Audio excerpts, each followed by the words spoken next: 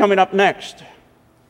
What if we were found and we were committed like everybody else would be committed, the ones who's allied with somebody who is finally crucified? Or is Jesus' promises going to be kept? Is he going to keep his promises and send us something to help us along? What we find in response to their prayers is that the day we celebrate the Spirit alighting on all of them. Now, I wish this episode in chapter 2 of Luke's Gospel, I wish they had a YouTube for this thing. Can you imagine what the YouTube would look like on a day like this? Now, Luke doesn't give us a whole lot of details, so we have to make it up as we go along. But we know that there are certain things that happen.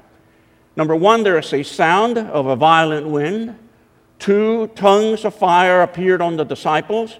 3, they were filled with the Holy Spirit. And 4, they began to speak in tongues and everybody could understand each other. And at the very end of it, 3,000 people are baptized. That's the action. Luke doesn't give us a whole lot of detail. So perhaps today we can spend a few moments trying to imagine what it would have been like. I don't know about you, but I love summer storms. I love it. We have a back porch in our house, and when the Weather Channel tells us there's a big summer storm, I'm parked outside in the back porch because I'm waiting for that storm, and I love how it comes at you, you know. There's a little bit of a wind that starts teasing you, and then as it gets closer, it gets more powerful. By the time that the storm gets to you, you're going inside, you're going to shut down all the windows, but you're really excited about it because something very important is happening. The power of the Holy Spirit, in a sense, is being unleashed.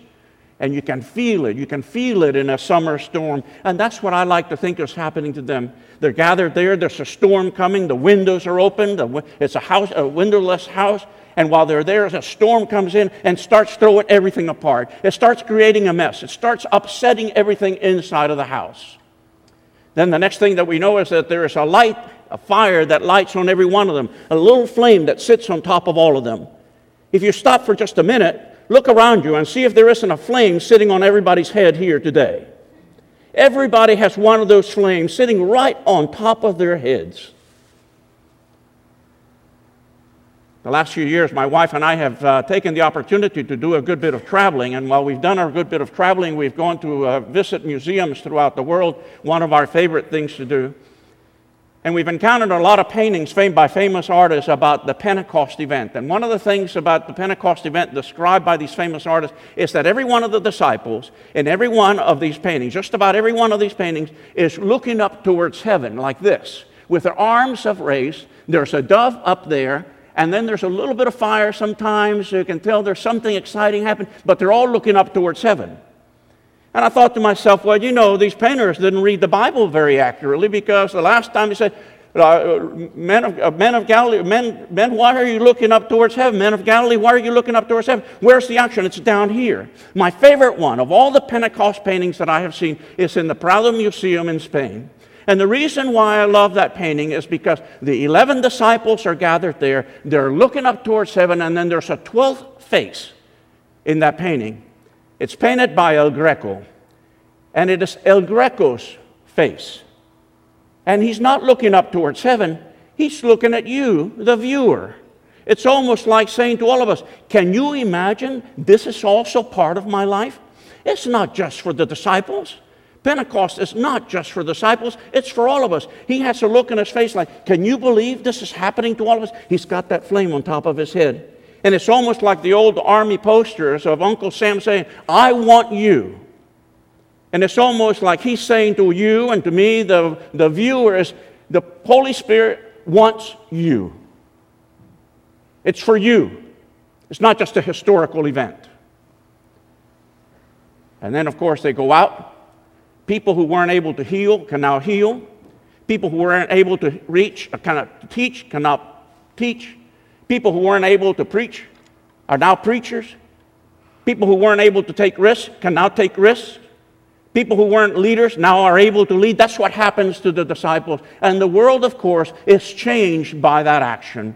And at the end of it, as they rush out and start speaking in all the languages that are understood by everybody else, the complete reversal of Genesis 11, the Tower of Babel, when nobody could understand anybody. Everybody understands each other. All of us are a unit of God's grace. All of us are God's children, and we can understand each other in the language of God. And they go out, and then 3,000 people are baptized. Now, what's that got to do with you and with me? Well, I suggest to you that the Pentecost experience, as I have said, is an experience for you and for me. And I think there are three things that can happen to all of us when we're touched by the Holy Spirit. The first one of this, something is changed inside of you. When you're touched by the Holy Spirit, something changes inside of you. As I've said to you a million times, I'll say it 1,000,001 times. You can come to Jesus as you are, but once the grace of Jesus touches you, you can't stay as you are. You are a changed human being. And for all of us who have ever felt the power of the Holy Spirit, when we have had the experience of the Holy Spirit, you and I know that we have been changed by that power. Something in us changes. The second thing that happens, I think, is that you and I are given something important to do. Every one of us has a mission. Every one of us has a purpose in life. Every one of us is called to act on behalf of God. We are the ones who will act on behalf of God. And the third thing is that we're going to be thrown out of this church to do that ministry. Notice that in the book of Acts, these 12 folks who have been called the disciples in the gospel are no longer called disciples. From now on, they are called apostles. And apostles comes from the Greek word apostoleo, which means to throw hard, like a fastball in a baseball game, being thrown out of here. That's why at the end of the service, for metaphor reasons, we're going to exit this church and end up outside the church, recognizing that there's a difference between church work, what we do inside the church, and the work of the church, which is to proclaim God's love to the rest of the world, to proclaim God's mercy to the rest of the world, to proclaim God's justice to the rest of the world. And that's what we're called to do, and that is the work of the church. Inside we do church work, outside to do the work of the church. I can't tell you this in more important ways than I can say it right now. The world needs us. This world needs us to proclaim that we are all one in God. That we are all of us a unit of human grace. That all of us are the same. Unprecedented, irrepeatable, and irreplaceable. Created by the same Creator, sanctified by the same Holy Spirit, and redeemed by the very same Christ. All of us. And there are two forces at play in our world today. There's a centripetal force and a centrifugal force. There are two forces at play in our world. One that draws us together, that one that pulls us apart. And I think the struggle of the world is a struggle between those two forces. The centripetal force, which I think is the force of the Holy Spirit, calling all of us together to collaborate, to work together, to see each other as a child of God. And the centrifugal force, which tries to pull us all apart.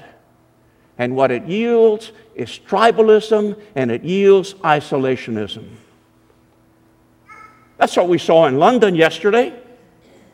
It's a centrifugal force trying to pull each and every one of us apart. It's what we see in our society when we see a noose over at the African American Museum. It's the force that leaves the noose over at the Martin Luther King Memorial. It's a force that insults those women over there in Portland, Oregon, or whatever it was. All of us trying to pull us apart. And the power of the Holy Spirit, I think, is that centripetal force trying to pull us together. Trying to invite all of us to consider how we proclaim as the work of the church that we are all one. And every one of us deserves respect, regardless of our faith, regardless of our sex, regardless of our race, regardless of where we are born. Everybody is to be respected. I think the struggle in our world today is between those two forces. And it's forces of spiritual power within us, pulling us apart, pulling us together. And then it becomes your responsibility and my responsibility to proclaim that centripetal force, the power of the Holy Spirit, where we each understand each other and where we can proclaim the goodness of God. Pentecost is not about the past. Pentecost is what empowers us to be God's people, sending us forth no longer as disciples, but forward as apostles, proclaiming the kingdom of God, a kingdom of inclusion, a kingdom of justice, a kingdom of God's love. Amen.